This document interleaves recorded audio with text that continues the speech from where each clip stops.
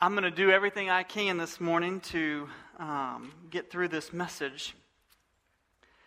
And when I say that, what I mean is that the Lord has just been teaching me so much through this. I got really excited Wednesday night and told you that I was going to be in 1 Samuel 17, and that's where we're going to be today. And due to just the 1 Samuel 17 is all of 58 verses, we're not going to go through all of it. I'm going to jump around a little bit since many of us know the story. But let me ask you this question as we start this morning. What is the biggest underdog story that you've ever experienced? For some of you, your mind immediately goes back to sports. This past week, I was cleaning out my office at home. I have a lot of things that it was time for me to go through and do spring cleaning in the middle of the heat. And I found this magazine from 2007, and it's Appalachian State versus Michigan, number 5. I don't know how many of y'all remember this, but the title of it is All-Time Upset, or the greatest underdog story in sports up until that point. For some of us, the story of the miracle hockey team who was able to defeat teams that they never would have even been able to play with. But for some of us in our mind, when we think of the underdog story because of our culture and we have related it to all these other stories, we go back to David and Goliath. And today I want to just take a journey in David and Goliath. And I want to see what the Lord is kind of showing us. I ask and pray that you will not come into this moment right now and say, oh, David, I know the story of David and Goliath. I've heard it since I was 3 years old. I'm going to challenge you today just to put on a new set of glasses. Say, Lord, just help me to see. Help me to understand. Because it is your story, God, and you have done amazing things through it. And so this morning, as we go into this time, let's pray. And I'm going to pray my life verse as we pray. Lord, as we go into this time of David and Goliath, Lord, I pray that you will show, God, just yourself so mighty. God, open our hearts to hear your voice. Show us what you are teaching us, and Lord, may we be willing to truly lay our life down and hear your call today. Lord, may my preaching, may my teaching not be in persuasive words of wisdom, but on the demonstration of the power, so that your faith would not rest on their faith would not rest on the wisdom of man, but on the demonstration of you and you alone, Lord. So God, we love you and we praise you, and we give you all glory. Amen. You know, I brought this morning a slingshot for you, because I want you to understand that when I was a little kid, this is what I envisioned. As I heard the David and Goliath story, I envisioned this little kid running around with a slingshot with 5 stones in his pocket, and that actually I kind of envisioned it made out of wood because they didn't probably have much plastic back then. And that he would get that stone and he would just kind of, and I kind of envisioned God kind of directing that stone, maybe like. I don't know how, because my mind never could comprehend how a rock could knock somebody out, even though rocks do hurt. I used this and took it outside and shot it a few times. But the Lord began to show me that this is not the story of David and Goliath. And to be honest with you, it didn't even have anything to do with a slingshot like this. It had to do with a shepherd's sling that we will talk about here in a minute. So today, as we go into this, I pray that you will simply just run with me through the scriptures as we just look at this in a new light. 1 Samuel chapter 17, verse 1. It says, Now the Philistines gathered their armies for battle, and they were gathered at Soka, which belongs to Judah, and they camped between Soka and Asakah. In Ephes domain, Saul and the men of Israel were gathered and camped in the valley of Elah. He drew up in battle array to encounter the Philistines, and the Philistines stood on the mountain on one side, while Israel stood on the mountain on the other side, with the valley between them. Then a champion came out from the armies of the Philistines named Goliath from Gath. whose height was 6 cubits and a span. He had a bronze helmet on his head. He was clothed with scale armor, which weighed 5,000 shekels of bronze. He also had bronze greaves on his legs and bronze javelins slung between his shoulders. The shaft of his spear was like a weaver's beam, and the head of the spear weighed 600 shekels of iron, and his shield carrier also walked before him. Verse 8, he stood and he shouted to the ranks of Israel, and he said to them, "Why do you come out and draw up in battle array? Am I not the Philistine, and you servants of Saul? Choose a man yourself and let him come down to me.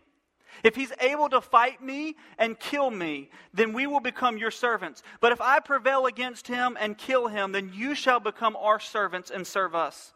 Again the Philistine said, "I defy the ranks of Israel this day. Give me a man that we may fight together." When Saul and all of Israel heard these words of the Philistines, they were dismayed and greatly afraid. Now David, and I want to just go and skip down to verse 16 here. It says this: "The Philistine came forward morning and evening for 40 days and took his stand." Let's skip on down to verse 23. It says, "As he was talking with them, behold, the champion." As David was talking with them, behold, the champion, the Philistine from Gath, named Goliath, was coming up from the armies of the Philistines. And he spoke these words, and David heard them. When all the men of Israel saw the man, they fled from him and were greatly afraid. The men of Israel said, "Have you seen this man who is coming up? Surely he is coming to defy Israel. And it will be that the king will enrich the man who kills him with great riches, and will give him his daughter and make his father's house free in Israel." Then David spoke to the men who were standing by, saying, "What will be done to this man who kills the Philistine and takes away the reproach from Israel? For who is this uncircumcised Philistine that should taunt the armies of the living God?" And the people answered him in accord with his words, saying, "Thus it will be done to the man who kills him." Now we're going to skip down to verse 32. David said to Saul, "Let no man's heart fail on account of him. Your servant will go and fight with the Philistines." Verse 37.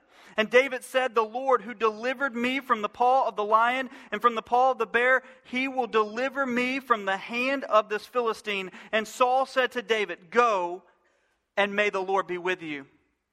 Now in verse 41 we see the battle. Then the Philistines came and approached David with the shield bearer in front of him.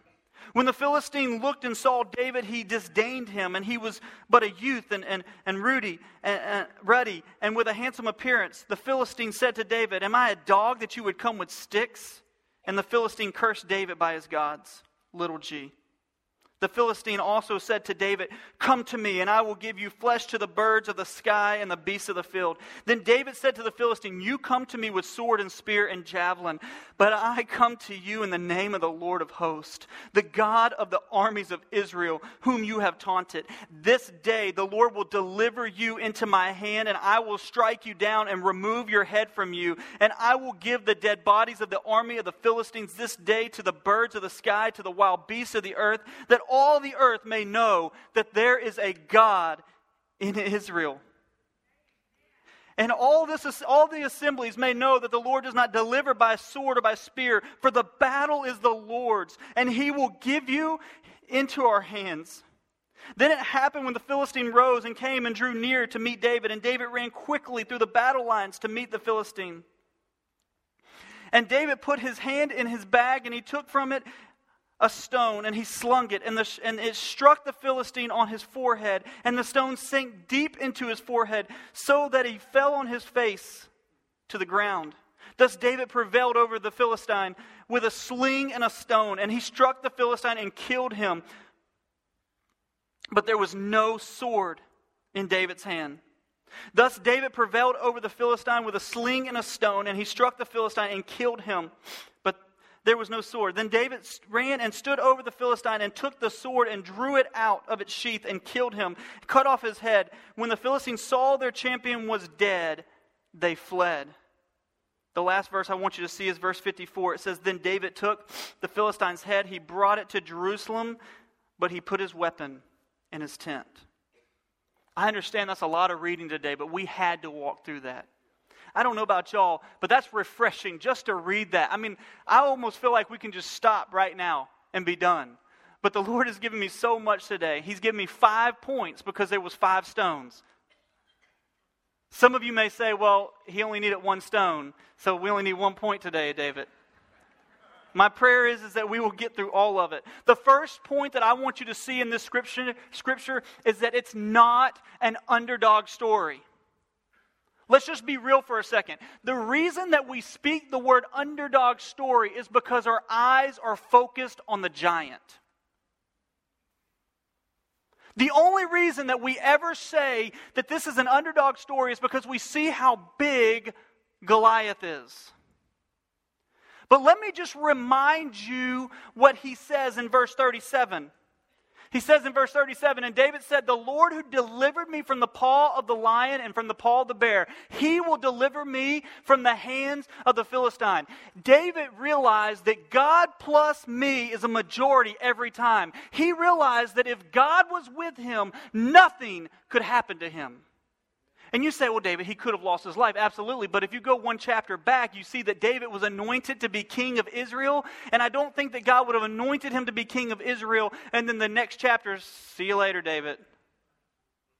But it also says in verse 45 and 46, and I love this, and as I read it, I just had to stop. I mean, I'm going to try as hard as I can to get through this today.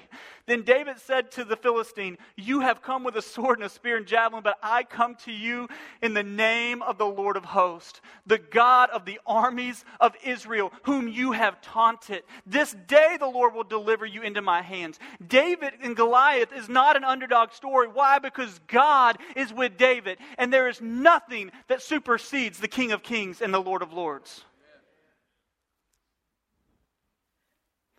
The scripture says in 1 John chapter 4, verse 3 and 4, I want you to see this. It says, "And every spirit that does not confess Jesus is not from God. This is the spirit of the Antichrist, of which you have heard that is coming. And now it is already in the world." And check this out in verse 4. "You are from God, little children, and you have overcome them." Who have you overcome? The verse before that is the Antichrist spirit that's in the world, the giants that are in this world that are coming after you. Because you're with God, you're not an underdog anymore. And then it says, "Because greater is He, greater is God that's in us than He that's in the world. Greater is the one who's going with us, the commander of our army, the living God, than the commander of the army of these crazy giants." It says we're more than conquerors. In Romans chapter 8, verse 37, or verse 31 first, it says, "If God is with us, then who can be against us?" In verse 37, it says, "But in all these things we overwhelmingly conquer through Him who loves us." We're no longer underdog stories because God is with us. David and Goliath is never an underdog story unless you focus on Goliath. But when you focus on the King of Kings and the Lord of Lords, let me tell you something, we're always going to be conquerors.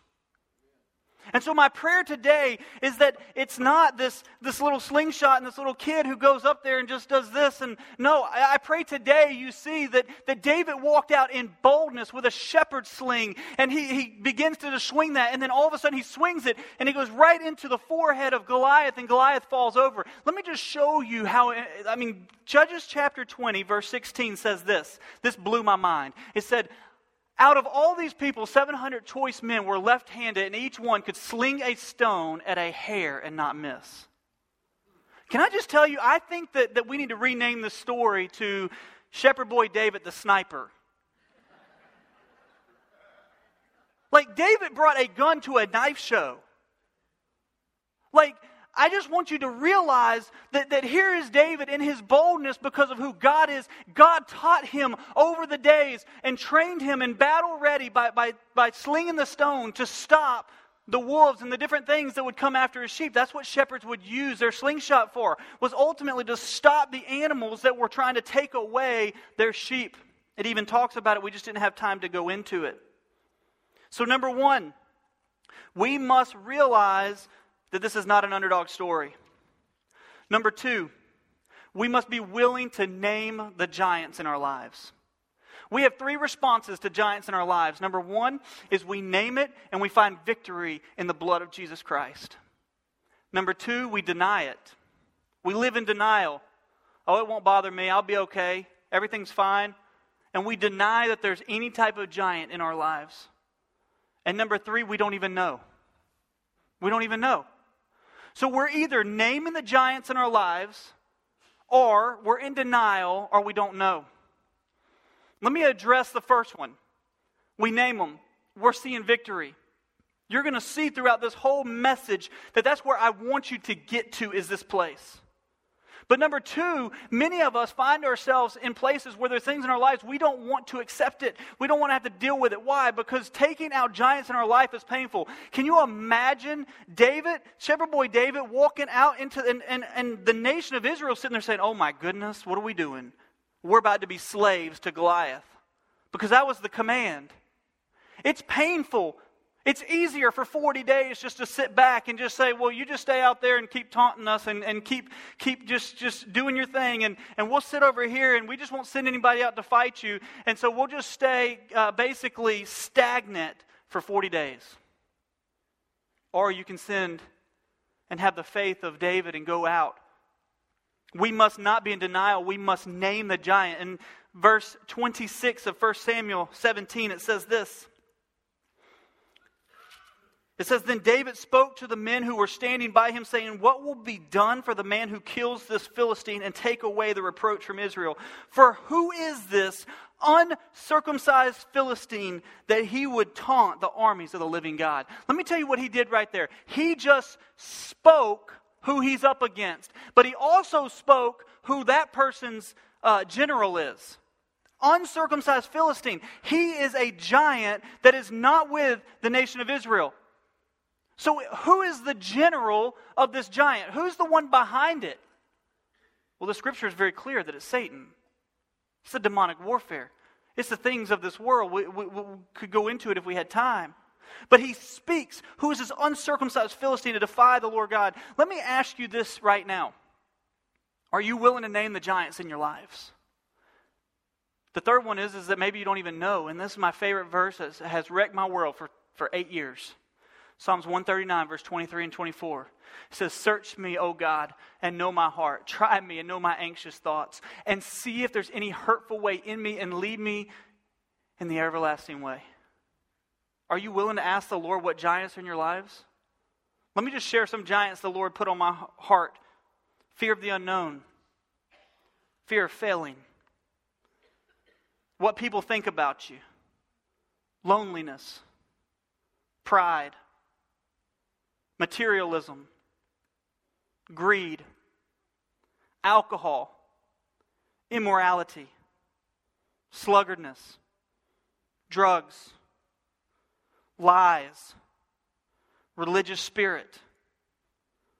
These are just a short list of many giants that we face.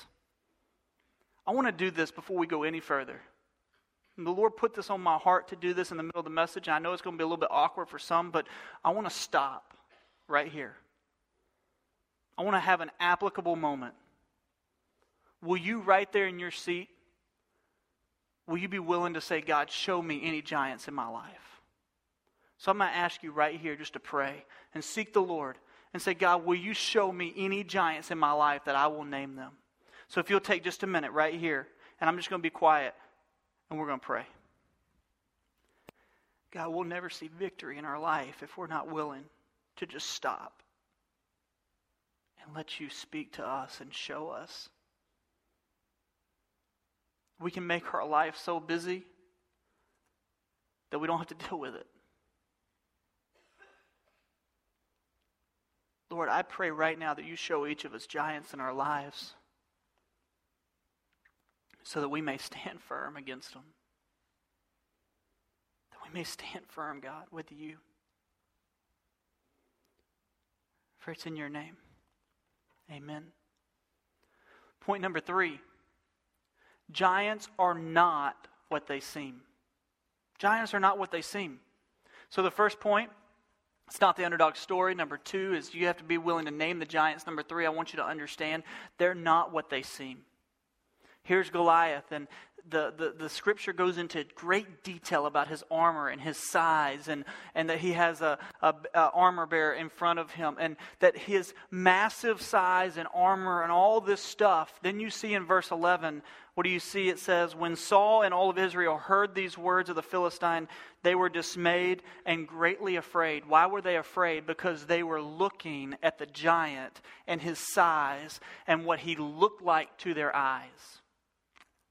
But what they had missed is that their commander-in-chief is the living God. They allowed the giant to speak fear into them. And let me just tell you something. The giants in your life have no place in your life unless you give it to them. Unless you give it to them.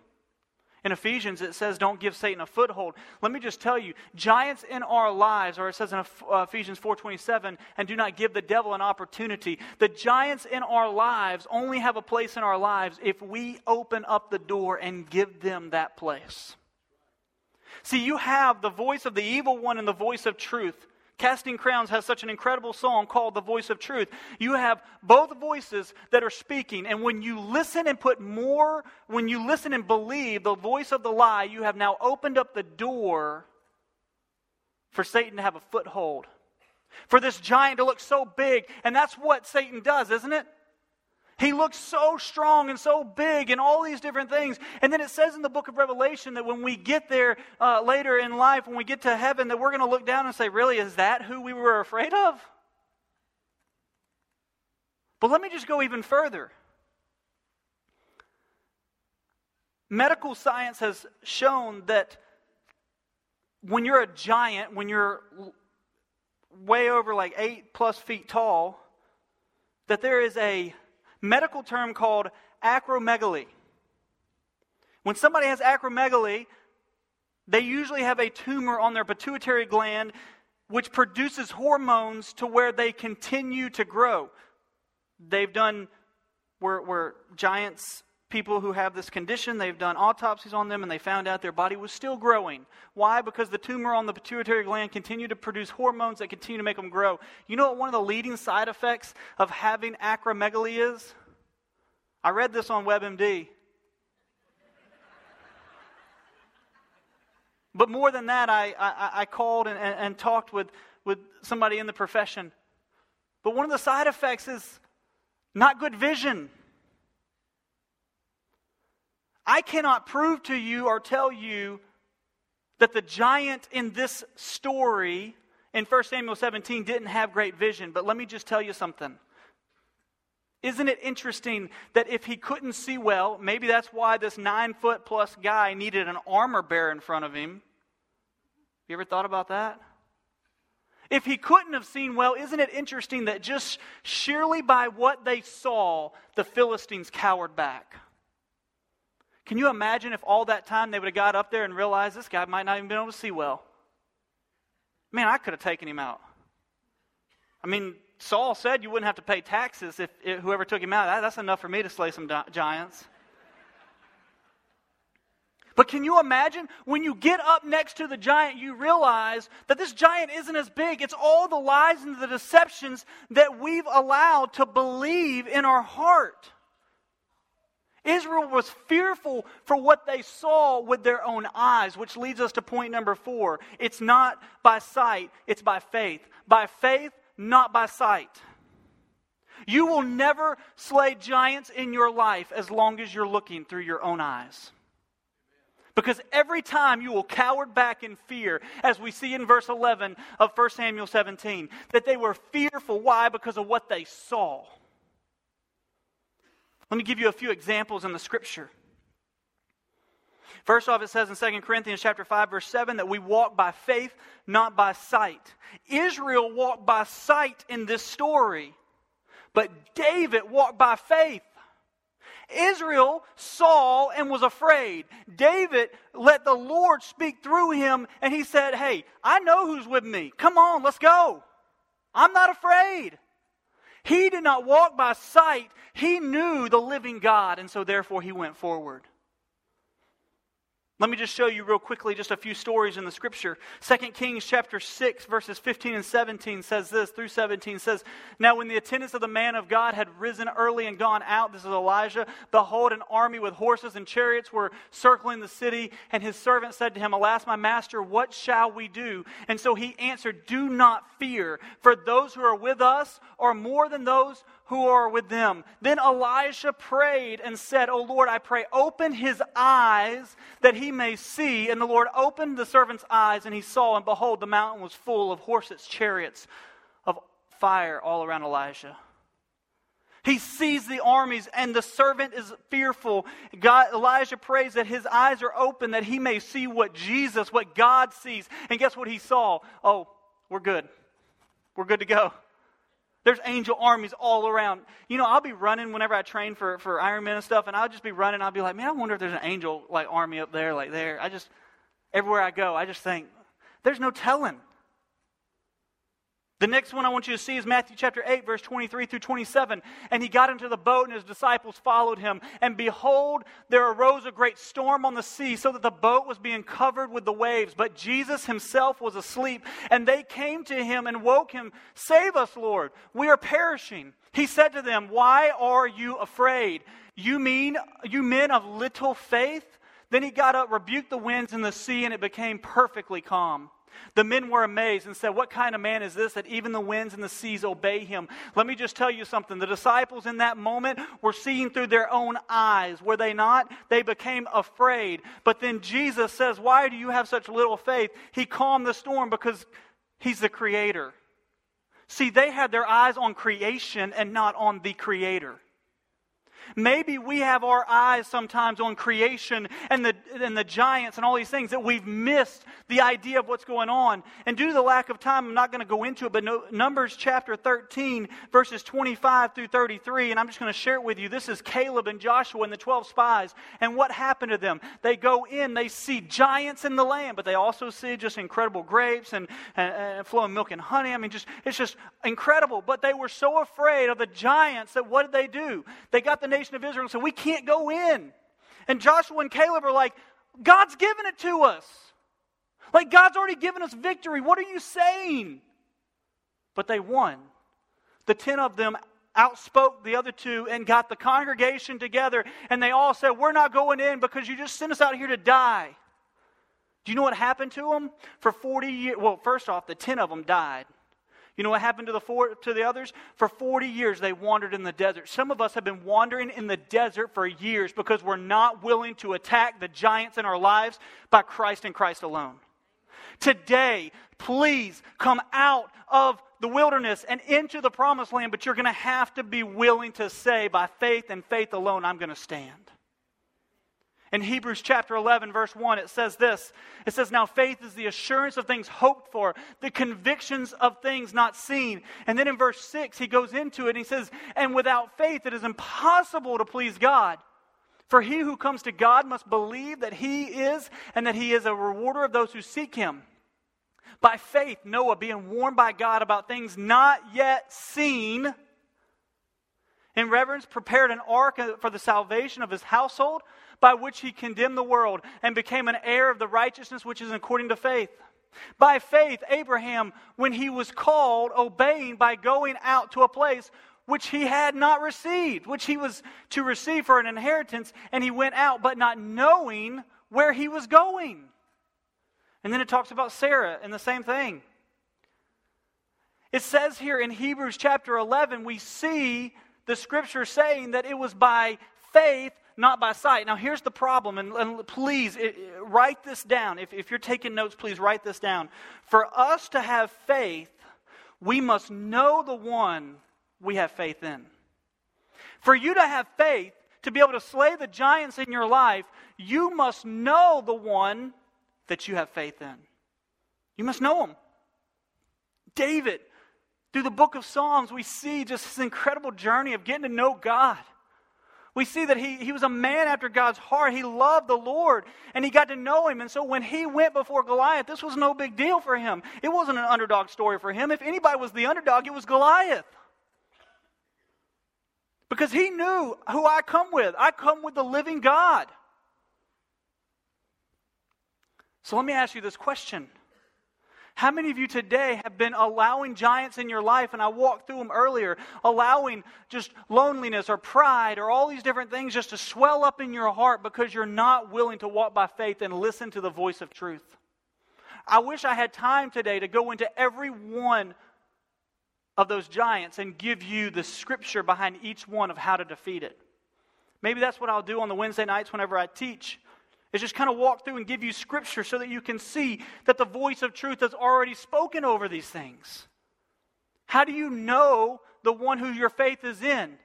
By studying the Word of God, by getting to know Him, by falling on your face and crying out to Him and seeking the great I am, the King of Kings. And the last point that I want you to see is that Jesus' blood, it gives us the victory. Verse 54 of 1 Samuel 17 says this.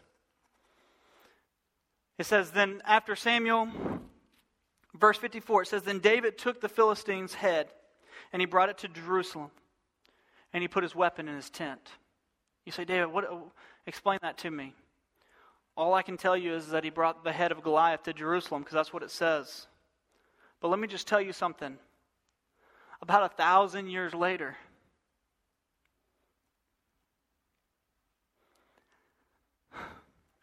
about 1,000 years later, in Jerusalem, on a hill called Calvary, our Savior, He came and He died to defeat the one who basically is in control of all these giants in your lives. It was on Calvary that the blood of the Lamb flowed, that each of us could have salvation and that each of us could have victory over the giants in our lives. Listen, I could go through all those giants that we just spoke about, and I could say that each one of those were there at Calvary. Let me tell you why. Because Jesus defeated Satan by the blood of the Lamb on the cross. And Satan's the one who's the general behind, the mastermind behind all these lies and deceptions in your life. And this is where the Lord just broke me down.